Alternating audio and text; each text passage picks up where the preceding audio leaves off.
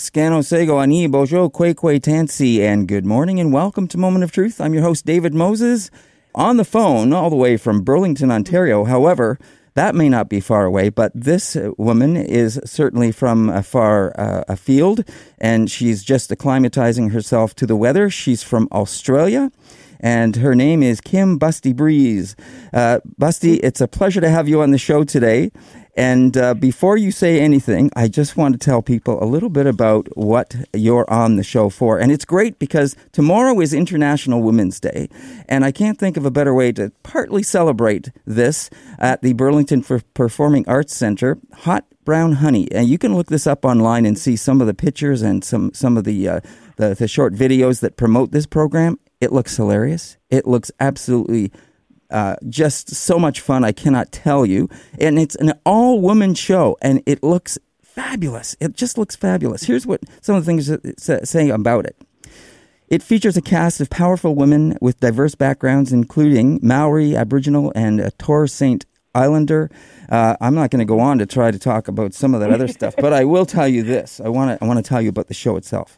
It turns up the heat with lashings of sass and hot pinch of empowerment in the smash hit genre-defying for sure. Firecracker of a show that has taken the world by storm. It is steeped in word of the mother, and I'll ask you to explain that maybe, Busty, once we get back to that for a second. But it's also packed with a punch of hip-hop politics. Hot Brown Honey will make you laugh until you cry, clap until your hands bleed, and dance in the aisles and shake every part of whatever your mama gave you. I can't think of a better way to introduce this. And when you see the videos and the images online, I think you will agree that it certainly does look like a show that covers all of that. Busty, it's a pleasure to have you on the show today. Thank you for taking the time, and we appreciate you joining us. Thank you so much. It is great to be here. So you said you were acclimatizing yourself. You just got here from Australia. Yes. We just flew in yesterday. So, feeling a little bit crazy. We came from 40-degree heat, which is Celsius. Right. Yeah. That's a bit of a stretch. So, I hope hopefully it won't stay this cold too much longer. It's supposed to break a little bit, and we're actually supposed to warm up to maybe -7. I don't know. Oh, okay. But anyway, tell us a little bit about the show. Let's go back. How long has this show been in existence? Let me see. So we really started. It started as a club night, actually. Okay. So just really, it was me, Lisa, who's the director and designer of the show, and my sister Candy. We were all kind of sitting around going, we're just not really represented anywhere on stage, on television, especially like artists like us who had been working for a really long time and also were quite kooky and quite political. And so we decided to put on some nights around Australia, which just kind of brought in some special guests and allowed us to just be who we wanted to be on stage. Yeah, and so it was in 2014 when Lisa and I were like, okay, we have met so many amazing honeys, like on the fringes all around Australia and the world. We were like, well, it's time to write ourselves onto stage. And that's when we started writing this show, Hot Brown Honey, Fighting the Power Never Tasted So Sweet. So that was really the kind of beginning moments. And we worked at a place in Brisbane called the Judith Wright Centre. Judith Wright was a poet from Brisbane, and there's an art centre kind of around her, based around her. And we started writing this show, and we started gathering the honeys from all around Australia, and we created this work. So it's been for 5 years now, and we've been touring pretty hard for about 4 years. And you've done extremely well with this show. I mean, you won Edinburgh Award, I believe. Oh, yeah. We're quite. Well, I wouldn't say we're surprised, but we were wondering what how the world would feel about a show where our main sort of catch cry is decolonize and moisturize. It's been really interesting to see. Like, we're all from such varying kind of heritages as well, and we all are on stolen land in Australia, like we live there. So we were like, how do we make work on stolen land? And made. Yeah. Yeah, so the show, I mean, it gives you a warning here on the bottom of the page here. It says, warnings, adult themes, haze machine, drug references, nudity, coarse language, smoke machine, sexual references, strobe effects, trigger warning. What is a trigger warning? What does that mean? Trigger warning is just like when something is really... something might trigger you? Quite sensitive. Yeah. Yeah. Okay. Yeah. But with all those references, it gives you a sense of a little bit about this show. There's also another description. It's one of those shows you see where it is not just theater or cabaret. It's the beginning of a massive movement, or it's a subversion of knowledge that you hold dear, or a mighty sucker punch to the things you thought theater was capable of. That's quite a quote, and it certainly does say something about the performance itself. It looks outrageous in terms of what you're doing, and maybe that's what the world needs. Like you said, maybe it needs some of that, especially by women. To bring this forward. Yeah. It's courageous, and it just sounds like a lot of fun. Yeah, it is. We do use humour a lot, so we have to, because we have to laugh, right. Because sometimes things are just so intense in this world that we live in, and as we all identify as global Indigenous women as well, we're like, okay, there's some stuff here that we can't necessarily make fun of, or but we are we do connect on that level of going, we need to laugh and we need to eat, and together, let's see what happens. So, can you take me through a little bit of the show and the different parts of things that people will see when they go to see the program? Yeah, sure. Well, we try and the first thing that we do is really every space we go to, we make our own. So we want to create a really safe space, right? Which for us and for audiences to come in and have a moment together, and then change the world. But then, we actually do.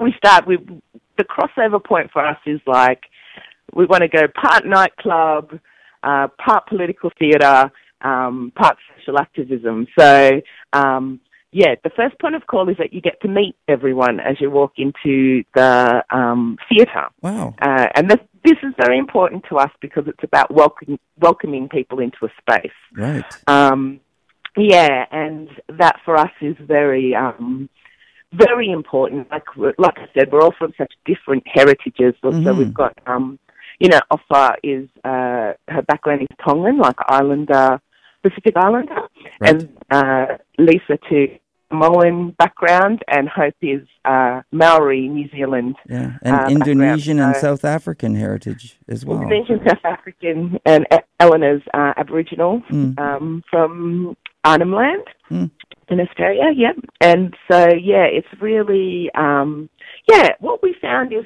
we want to celebrate our similarities and differences. And what we found just making this work is that we have a lot of similarities in our cultures. Mm-hmm. And one of them is welcoming people. We really love gathering and welcoming people. Yeah. So that's the number one thing people will first get to experience when they walk into a space. Mm. And then we've got a 3-meter high beehive that talks, that she is the mother. We refer to her as the mother. Mm. And the narrative, I suppose, is that the mother has kind of sensed what's going on with the world and is not very happy about that. So she has sent Busty Beats and the Honeys to, make some changes. I see. Yeah, yeah. That's a great setup. I really like the fact that you're meeting people as they come in. That's really nice. Kind of breaking down the fourth wall there, and just welcoming, as you said. That's very cool. Yeah, yeah. And of course, Fat Beats. We love music, so there's a really awesome mixtape playing as that happens. Right. Yeah. Okay, so once you've got everybody in there and you're inviting them into this world, I imagine from what I see of the performances that you guys do, it says it's about 74 minutes. Is there an intermission? No, it's straight through. It is, eh? Okay. It's a roller coaster ride straight in.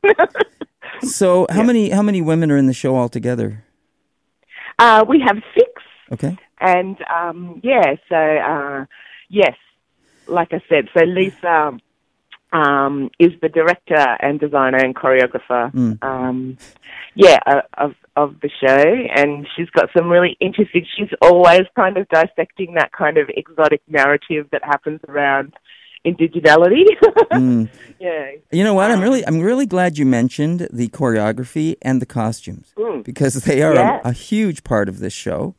And you know, it's an element that a lot of people don't necessarily think about in terms of when they see a performance. It's a lot focused on the performance, which of course is in your case, I imagine, and I was going to lead into this question.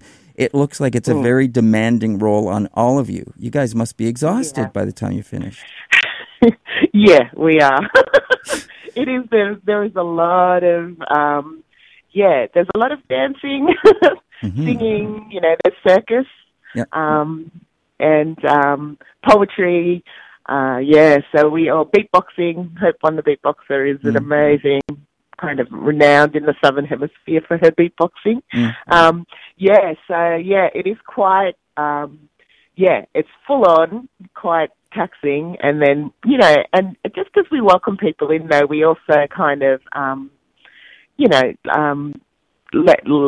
come out at the end as well to kind of let people have a moment and come out and say goodbye to everyone. Yeah. So those two parts of it too, like it's all a part of what we do. So, so at the end we're like a little bit like, you know, tired and sweaty, but like it's really great to actually connect with audiences and talk about, have a moment, like, you know, we don't go too hard, but we like to, see how people have gone during the show. Yeah. What's your biggest surprise from doing this show that you've had from a reaction, whether it be from audience participants or from media coverage? What's your biggest surprise about this? I think, for me, it is definitely that people have, audiences and media actually have been on board. You know, I think it's timing. I think it's what's going on at the moment in the world, the massive shifts going on as well, and that people are really actually want to make change. Like, you know, when it's interesting because we're not saying, we're going to help change the world, but, you know, the stage is our battlefield, and we really are very, like, you know, we're very thoughtful about that, and we're very much very interested in how we, as, you know, as individual humans and as a crew, fit into movements that have been going for, you know, many, many years, and how we're just like a part of that cog in a massive sort of movement towards a better world. And how do you think you're contributing to that better world? Well, we're definitely putting a lot out there. Okay. We're putting our stories out there. Sure. So, firstly, our stories like haven't really been heard, or seen. So we are really clear that, like, you know, this is from our perspective, and a perspective that hasn't been, you know, hasn't been around. Like, it's always been there, but, you know, you haven't seen it on the main stage, on centre stage. So from that our main aim is to have conversations and to have conversations start, or or to be to reflect our communities as well. So, and in that little way, just being able to do that yeah, is pretty massive for us. sure it is. Now, when you say that, have you had anyone come up to you or send you an email or in any regard to that extent? Had someone say, from seeing this and seeing your stories through your use of humor, et cetera, performance, you've made me think about my own perspective, or as a non-Indigenous person, you've made me change my thinking, or made me want to know more, or something like that.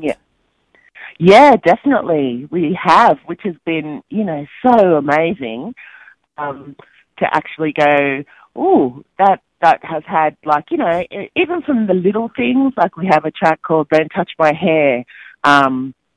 Which is pretty self-explanatory, right.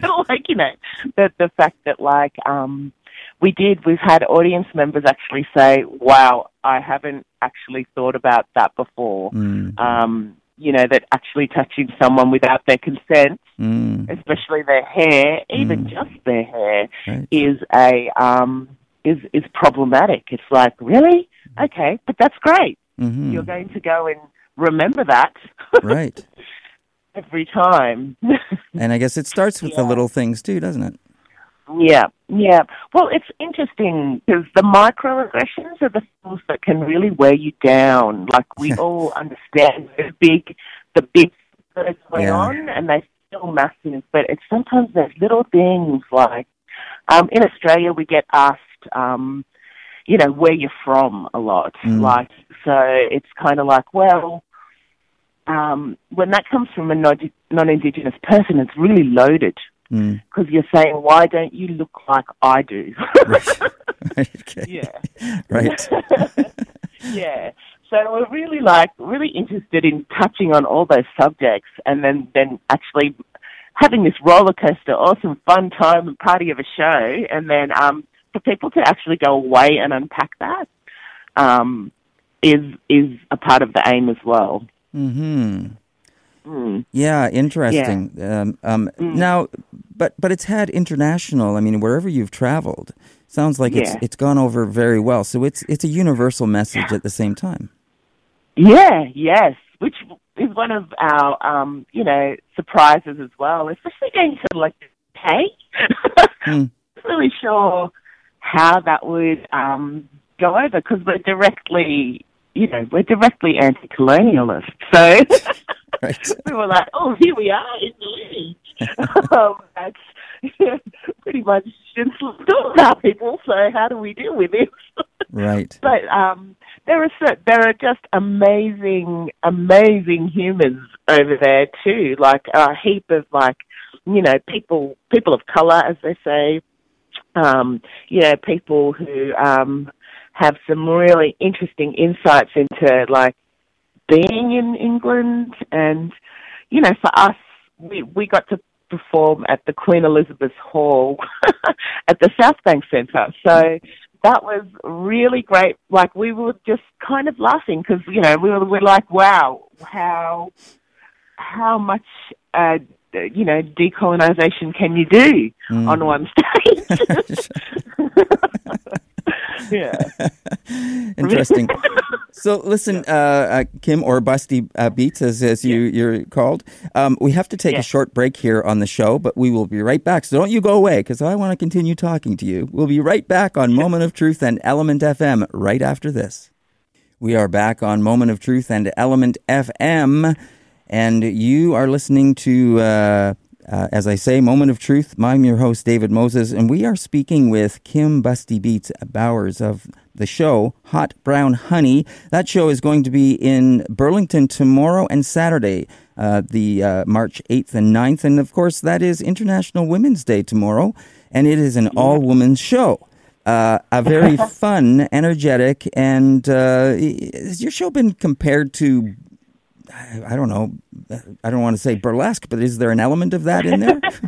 There is definitely. Well, we really take burlesque and go back to its real original form of satire, Right. and making fun of the social structures around us. Yeah, so definitely. So you're in Burlington tomorrow for 2 shows, and at the 8th and 9th, and then you're off. You said to the West Coast, to Vancouver. Yes, we go. Yeah, we go to the Colch Theatre over there, York Theatre, in Vancouver. And then you're over there for a bit, but you're back here in Toronto in April, and doing several shows, which is great for people that are listening and going, I want to see this show. Well, you're going to be able to, so check that out online. You'll be able to find out they're coming up later on in April. Now, are you going anywhere else in Canada? Those are the 3. Those are our stops for this tour, and then we also go down to New York and Vermont for a couple of shows this time round. Yeah, but we hope to come back. Yeah, for sure.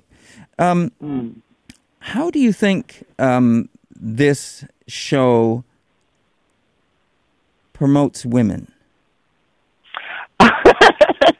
Yes, well, we're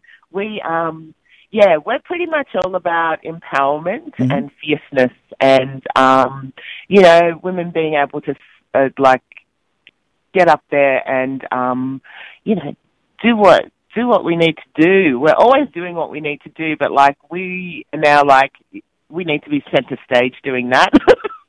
Yeah. So on every level, we're all about promoting that, women are, it's time to really stop and listen and listen, especially in the way that we work with the word of the mother, our talking beehive and the mother.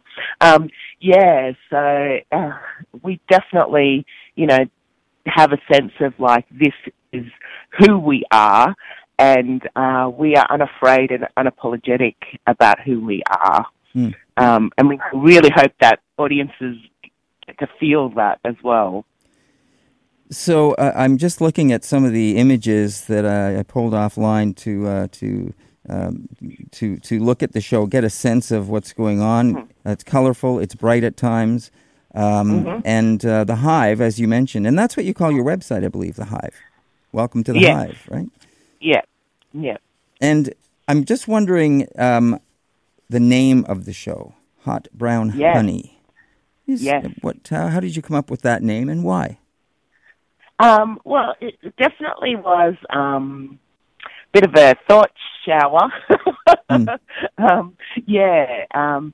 of trying to work out how we could best describe something that we were, and also it's a bit the play on words as well. Sure. Really it's all about getting sticky with topics,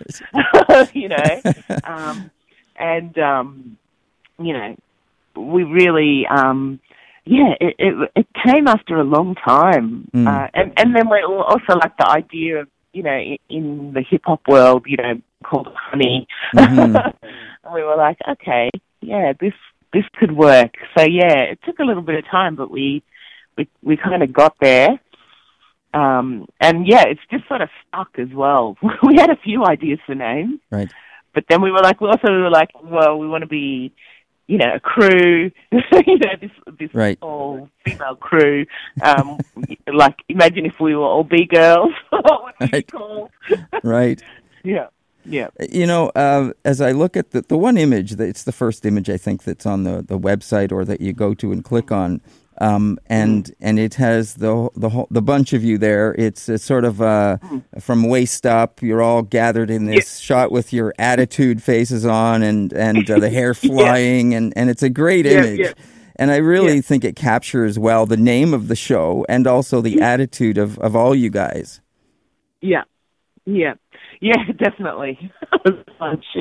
It was really, that's what we wanted to do too, because we're and a little bit of theatre, what do they call it? Theatre trickery, to go, do you think it's this?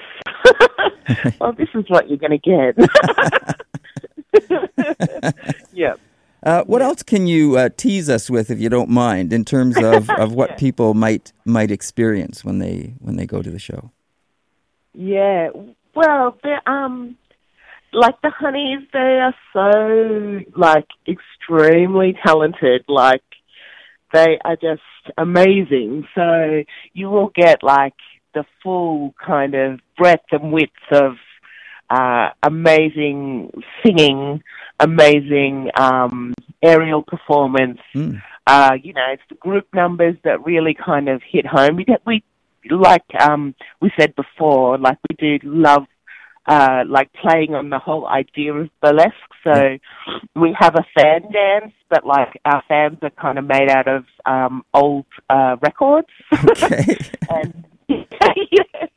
And feathers, and we do like, I mean, they talk about burlesque and striptease and stuff like that, but our striptease are from, it's called a tracksuit strip, so we just kind of go from tracksuit to tracksuit. Yeah, right. Yeah. Yeah.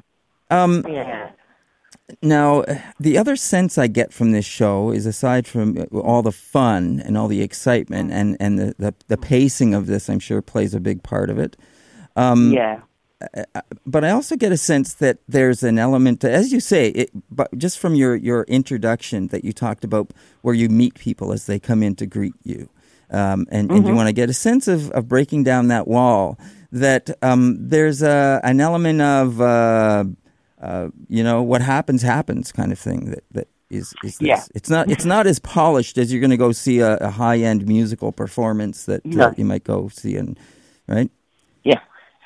Yeah, no, well, they're quite raw. Yeah. That's a part of it, though, too, to of course, actually go, especially in our world, too, we're trying to hold a space where our fierceness equals our vulnerability, if that makes sense. So we're really, trying to add those. And, of course, the way we make work as well is that, like, we talk about genre defying, but it's just because we use whatever tool or discipline, or form we have to get the story across. It's really important for us to use everything we have to make it work. Yeah.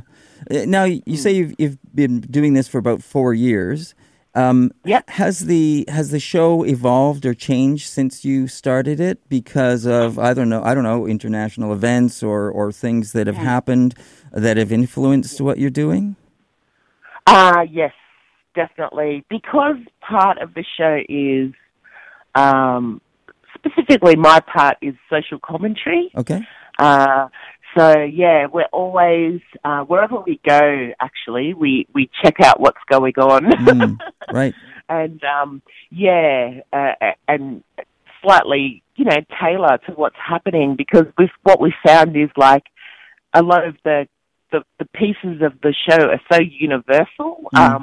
We know by putting using a particular name or putting a spin on something that's going on in a particular region, we're like, that just contextualizes it on a local level, which we're really into doing. Well, I can tell you that you've got a bit to work with right now here in Canada. I've been looking at what's going on. Oh, my gosh. Well, it should be interesting to see how you work that into the show. Yes. It's very timely that there is a couple of women political figures that have made it into the news that are sort of giving you some material to work with, as well as International Women's Day. So there's a couple of things that you have that I'm sure could be fun and interesting. Yeah, definitely. So, what else? Now, what is also interesting is we were talking just before you got on the air that we actually had someone else from Australia just recently on the show that you happen to know, Alex Dumidji. Yes. Yes. That's weird. So great. Yeah. Yeah. Alex is very, amazing on all levels. Like an amazing performer, and also an amazing activist.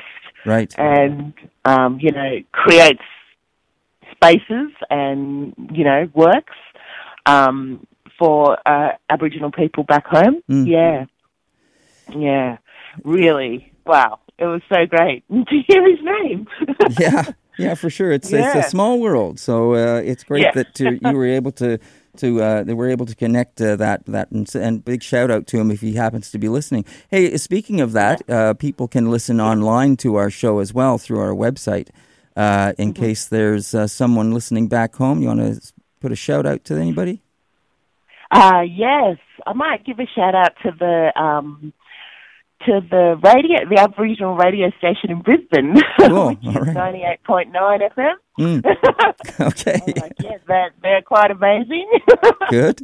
Yeah, and they've got some amazing, shows on there too. And there's a show on there called Wild Black Women with Dr. Kelsey Bond and Angela Hurley, and I'd like to shout out to them because they are on point every time about what they basically talk about what's going on in Australia for the week.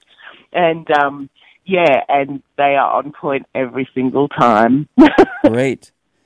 Yeah. So we have a few minutes left, and we're going to have to wrap it up. I want to give a shout out to the show and just give some particulars about the show again. But before we do that, is there anything else that you would like to mention or talk about that we haven't touched on yet? I think we've just about touched on everything. Good. Yeah, but if people want to come along and experience our world, we would love to see you and meet you. And also, I think it's timely too that, having a look at the news and what's going on, the politics of what's going on in this part of the world at the moment. It's a fun way to actually go, okay, let's party and decolonize at the same time. I love that line. It's also interesting for people, I think, sometimes that are too close to something to see an outsider's interpretation. And so, because it can sometimes put fresh eyes on a story or an issue that may bring something that you hadn't thought about to that. So, yeah. Right? Yeah, great. And we've got, we're from Australia. Our perspective is, really from far away. It's far away, but it's close at the same time. There's a lot of similarities between Canada and Australia in some ways. Yes, definitely. So listen, I want to let everybody know that we are talking to Kim Busty Beats Bowers, and she is from the Hot Brown Honey production that is going to be on at the Burlington Performing Arts Center tomorrow. That's March 8th and March 9th. Then they're heading off to the West Coast for a little while before coming back to do some shows later on in Toronto. And you can look them up online to find out more information about Hot Brown Honey and their performance. And, as I mentioned, you did make a mark at the Edinburgh Fringe Festival, correct? And I believe you won an award there. Yeah. We won a Total Theatre Award, which is quite a prestigious award. We didn't know at the time, but it was so great. And that was for playing with form, experimentation. Yeah. So that's excellent that there's an award like that out there. There is, and that's a cool award to win. That's very cool. Yeah. That must have felt great to know that you got that. Yeah, for really everyone, and I mean everyone, and I mean right from the performers to the people that work with you backstage to your set and lighting and in your costume and choreography people, everybody. Yeah, definitely. So it's dance, poetry, comedy, circus, striptease, and song, all of that and more, because you will, as it says, you're gonna laugh until you cry. You're going to clap until your hands bleed. That's a great line. I love that line. Yeah. So, listen, Busty, I want to say thank you very much for joining us today on the show. It's really been great talking with you, and I want to thank you for your time, and I want to thank you to and everyone in your show that is bringing this forward, for your courage and for your ability to bring this fun and excitement and teaching to the world. Oh, thank you so much. It's such an honor to be here and to be able to perform here. Thank you. Yeah, it's our pleasure, and I certainly look forward to seeing the show tomorrow night. I hope I can be there, so I'll make sure to try and introduce myself and say hi to you and to everyone in the show. So again, Nyawa Miigwetcha Wanishi for doing so, and that is Hot Brown Sugar. Sounds like a great time, and that is tomorrow night, as I mentioned, in Burlington. At the Burlington Performing Arts Center. I want to give you one last chance to say anything that might have come to mind before we end the program. No, I got nothing. Okay. That's good. Excellent. Kim Busty Beats, thanks very much for joining us on the show. All the best with the show tomorrow and in the future. Thank you, David. Thank you very much. And that was Busty Beats from Hot Brown Honey. You're listening to Element FM, and this is Moment of Truth. I'm your host, David Moses. We are going to take a break, and then we're going to be coming back, and we're going to be going into a pre-taped that was done earlier. It was actually done yesterday by Kathy Sabokin, who was filling in for me. And she was interviewing a Gabrielle Fayant, and the co-founder of Assembly of Seven Generations. You're going to hear that right after this break.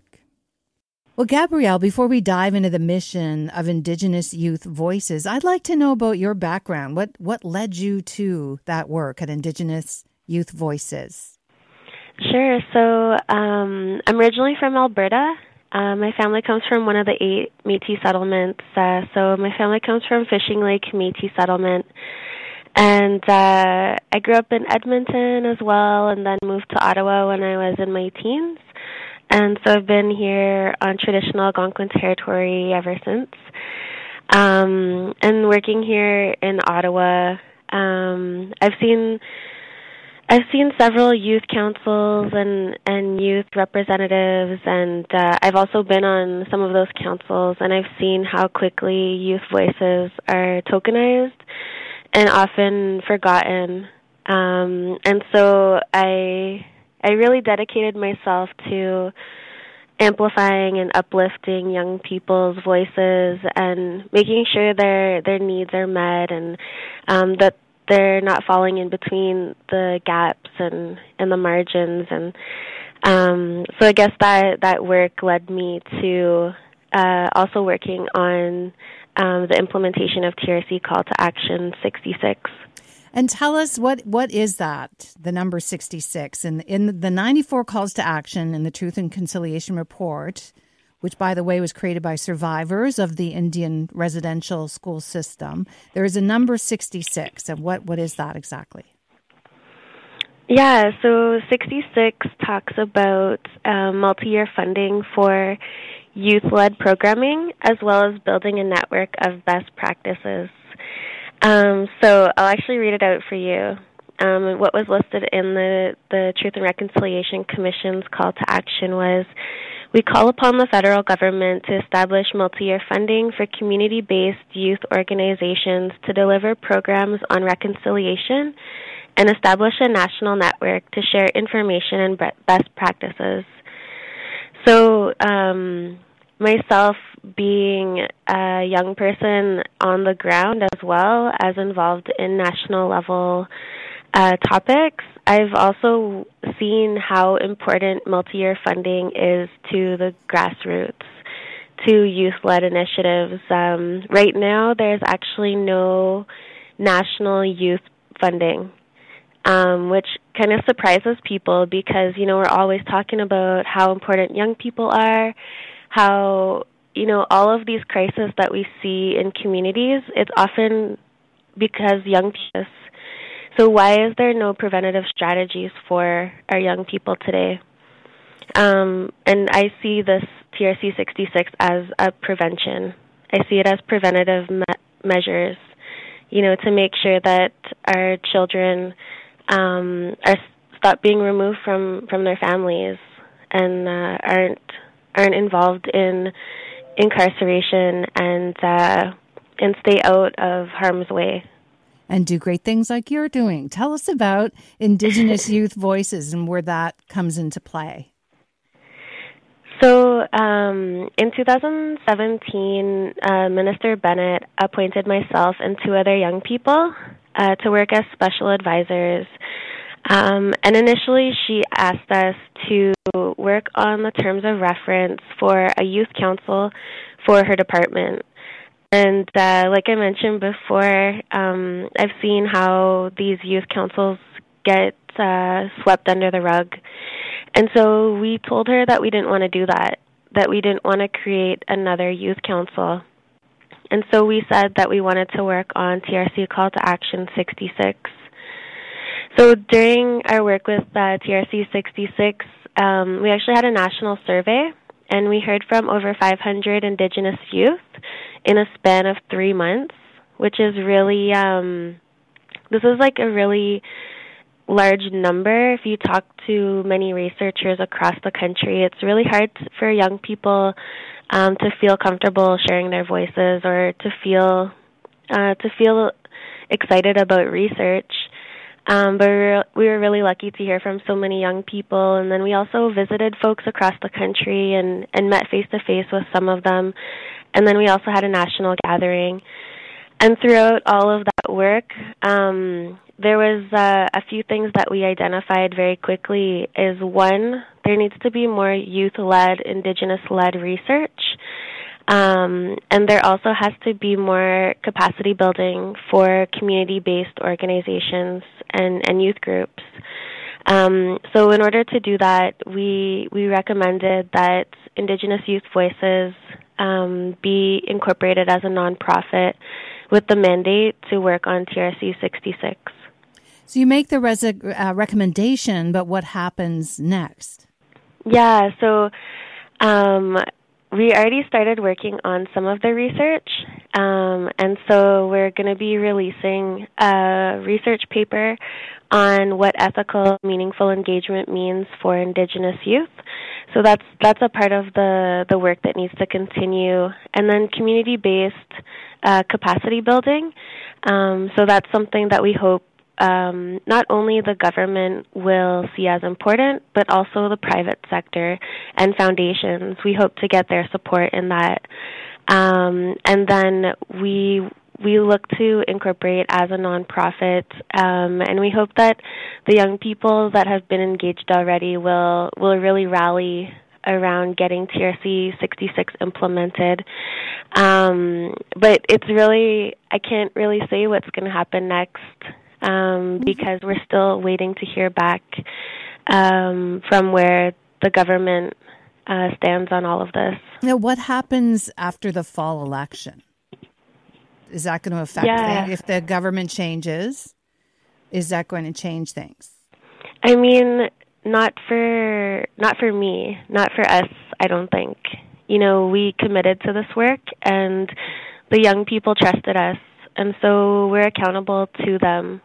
So we're going to push for this no matter what. Now, I love it when young people like yourself just take the reins and get the work done. And that's why you're getting such a great response, like 500 responses from the youth community. That's fantastic. And I think it's because it's young people talking to young people. Mm-hmm. And you'll be taking over soon. So this is absolutely fantastic. And in your own way of thinking as a young Indigenous person, part of the fastest growing demographic in Canada, what would your first steps be? Like, you've listened to everyone, you've got some plans in the works, some recommendations you want to make, but what do you think is really going to get young people super excited? Well, one of the things I would love to hear from young people is how they can envision TRC 66 in their communities. The one thing we want to avoid as much as possible is we don't want to see another top-down approach. We want it to be community-based, communities telling us what they need, what the concerns are, and what they believe are the solutions. So that's what I'd love to hear from young people. What's working in your community? How could you benefit from multi-year funding? And of course, I have some ideas from some of the youth in my network, but there's so many more young people that we could hear from and learn from. And you've come up with something interesting, an interactive map that points out all of the people you've talked to so far. Yeah, so that just goes back to all of the young people that filled out those surveys, and we wanted them to see each other. So a lot of the times what happens with research is that all of the data is collected and no one really knows or can see what happened with that research. So we wanted it to be really transparent, and also I think that that's a really great way to let people know that they're not alone. That there's other young people that are experiencing similar things, and I think that encourages young people to speak up. Well, would you say some positive steps have been taken? For example, just starting the Indigenous Youth Voices, that sounds pretty positive. Do you see change in the works? Yeah, up until now, when it comes to reconciliation and young people, I think that a lot of the burden has been on our shoulders. And I think that that's also really unfair. I think that in this era of reconciliation, when are people going to meet us? When are Canadians going to meet us supporting the work that we're already doing? And we're going to continue to keep it positive and do the work that needs to be done. But we need people to support us and believe us. I believe you. I really do. You're fantastic. So what happens with the report? Do you have a final report you're going to be presenting coming up? Yeah, so we actually already provided the minister the report we like to call it the roadmap, just because we see it as a living document that's only the beginning of the work that needs to get done. But we actually presented it to the minister back in June. And so since then, things have gotten a little bit silent. However, ever since we released the roadmap to the media, we've heard a little bit more from the minister's office, and we hope to always more. Go to the media to put the pressure on, for sure. Yeah, exactly. We can work together. Okay, so you've been putting the pressure on through the media. You're getting some response. What kind of response are you getting? More requests for meetings. A lot of meetings, it seems.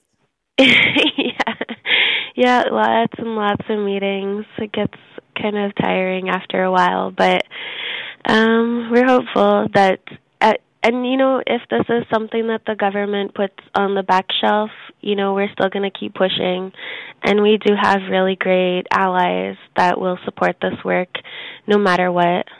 Now, are you traveling to all sorts of First Nation communities to speak to youth one-on-one? Or when you say you're surveying everyone, is that more electronically sending things out?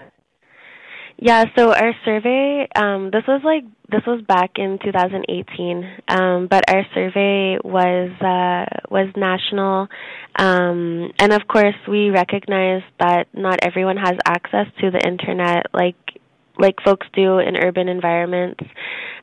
So we also had a radio ad kind of thing, and then that way people were able to call our 1-800 number. And then we also had a fax line set up, and we also received some surveys by mail. And then when we went to visit folks, they also filled them out by hand, and we collected those. And then we also collect just having sharing circles, for example, just listening to the young people, listening to what's going on in their communities. And so one of my priorities was to go to my community, and so we were able to go visit the Métis settlements, and the Métis Settlements General Council really supported our work, and we talked to some young people. We even talked to one of the youngest participants in our research was 11 years old, and so we left the door really open, and we collected a lot of qualitative data. What does an 11-year-old have to say? I'm really curious. You know, what's funny is that I always remember his survey because it was just so uplifting, and it was so fresh, and, you know, he didn't have... I feel like sometimes when you do this work for so long, you get jaded. And he didn't have any of that. He was like, we just need to have stronger communities. We need to have more gatherings. I want to see my family laughing. And that was what he told us. And I hope that we can help to make those things happen for him. Any other survey responses jump out at you? Yeah, actually, we kind of laugh about this one all the time. But so where I'm from is there's a lot of like superstitions. Superstitions. And, what does that mean? Like we have like, you know, like ghost stories and like those old like kind of scary stories. And we have one that's called Goat Man. Goat Man. And so yeah. Never heard of Goat like, Man. It's kind of like a little bit like the devil, I guess you could say. And so one of our questions in the survey was, what's something that keeps you safe in your community? And then these youth from Kikino Métis settlement said Goat Man. And so we always laugh about that because, you know, sometimes that is what keeps us safe, is those stories, those scary stories, those stories from our Cookums and our Mushums. True. I never really thought much about it, but for those of us who don't know, can you tell us just a little bit more about Goat Man? It's one of the ways that, you know, aunties and uncles and parents and Cookums and Mushums, they kind of tell those to young kids so that they won't get into mischief, you know. So they'll say things like, you know, if you're not in by the time the sun goes down, Goat Man's going to get you. Okay. Yeah. Goat Man, the things I don't know. It's really incredible. Okay.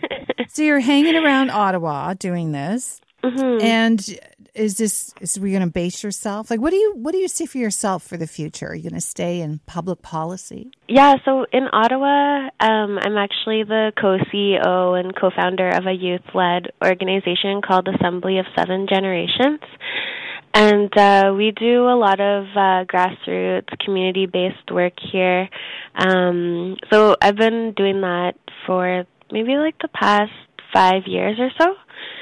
And we have weekly drop-ins, which is really important for young people to have consistent programming and a safe place to be with their peers. We also do annual Elders and Youth Gathering and annual Round Dance, and we do a lot of land-based activities as well. And so we're starting to do maple syrup tapping this season, which I'm really excited about. So that's what I've been doing on the ground. And I recently just finished a documentary in partnership with CBC and the National Film Board. And I think that might be my next journey, is storytelling. Journalism. Here you go. Yeah. Okay. I guess what's the documentary about?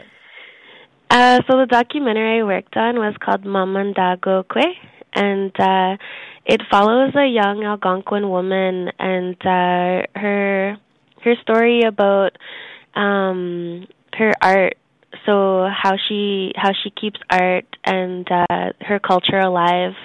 But at the same time, I also interviewed an Algonquin historian who articulates how Algonquin people were relocated from their traditional territories and how that's impacted young people's lives to this day. And where was this filmed? Mainly in Ottawa, as well as in Kiragan-Zibi. And I really wanted to tell the story of how Ottawa is located on traditional Algonquin territory and what that means. Because a lot of people will say, oh, we're on unceded, unsurrendered Algonquin territory. But I don't think they actually understand what that means. No, and I'm not Indigenous. So when I hear these things, like, I'm not quite sure what she means. Like, where is that? Because I can't find something to connect it with. Yeah, so basically what that means is there's actually never been a treaty that was signed in the Ottawa area between the Crown and Indigenous people to settle on this land. So unceded, unsurrendered is actually a really nice way to say Ottawa's on occupied territory. All right. That is important. What about Toronto? Yeah, so Toronto's a different story. But from what I've been told is that it's a shared territory between Haudenosaunee and Anishinaabe. And there was the dish with one spoon, wampum, that was created between the two nations. Gabrielle, you're a pleasure to speak with. I wish you all the very best and good luck with Indigenous Youth Voices. Thanks so much. Miigwech. Hi. Gabrielle Fayant with Indigenous Youth Voices.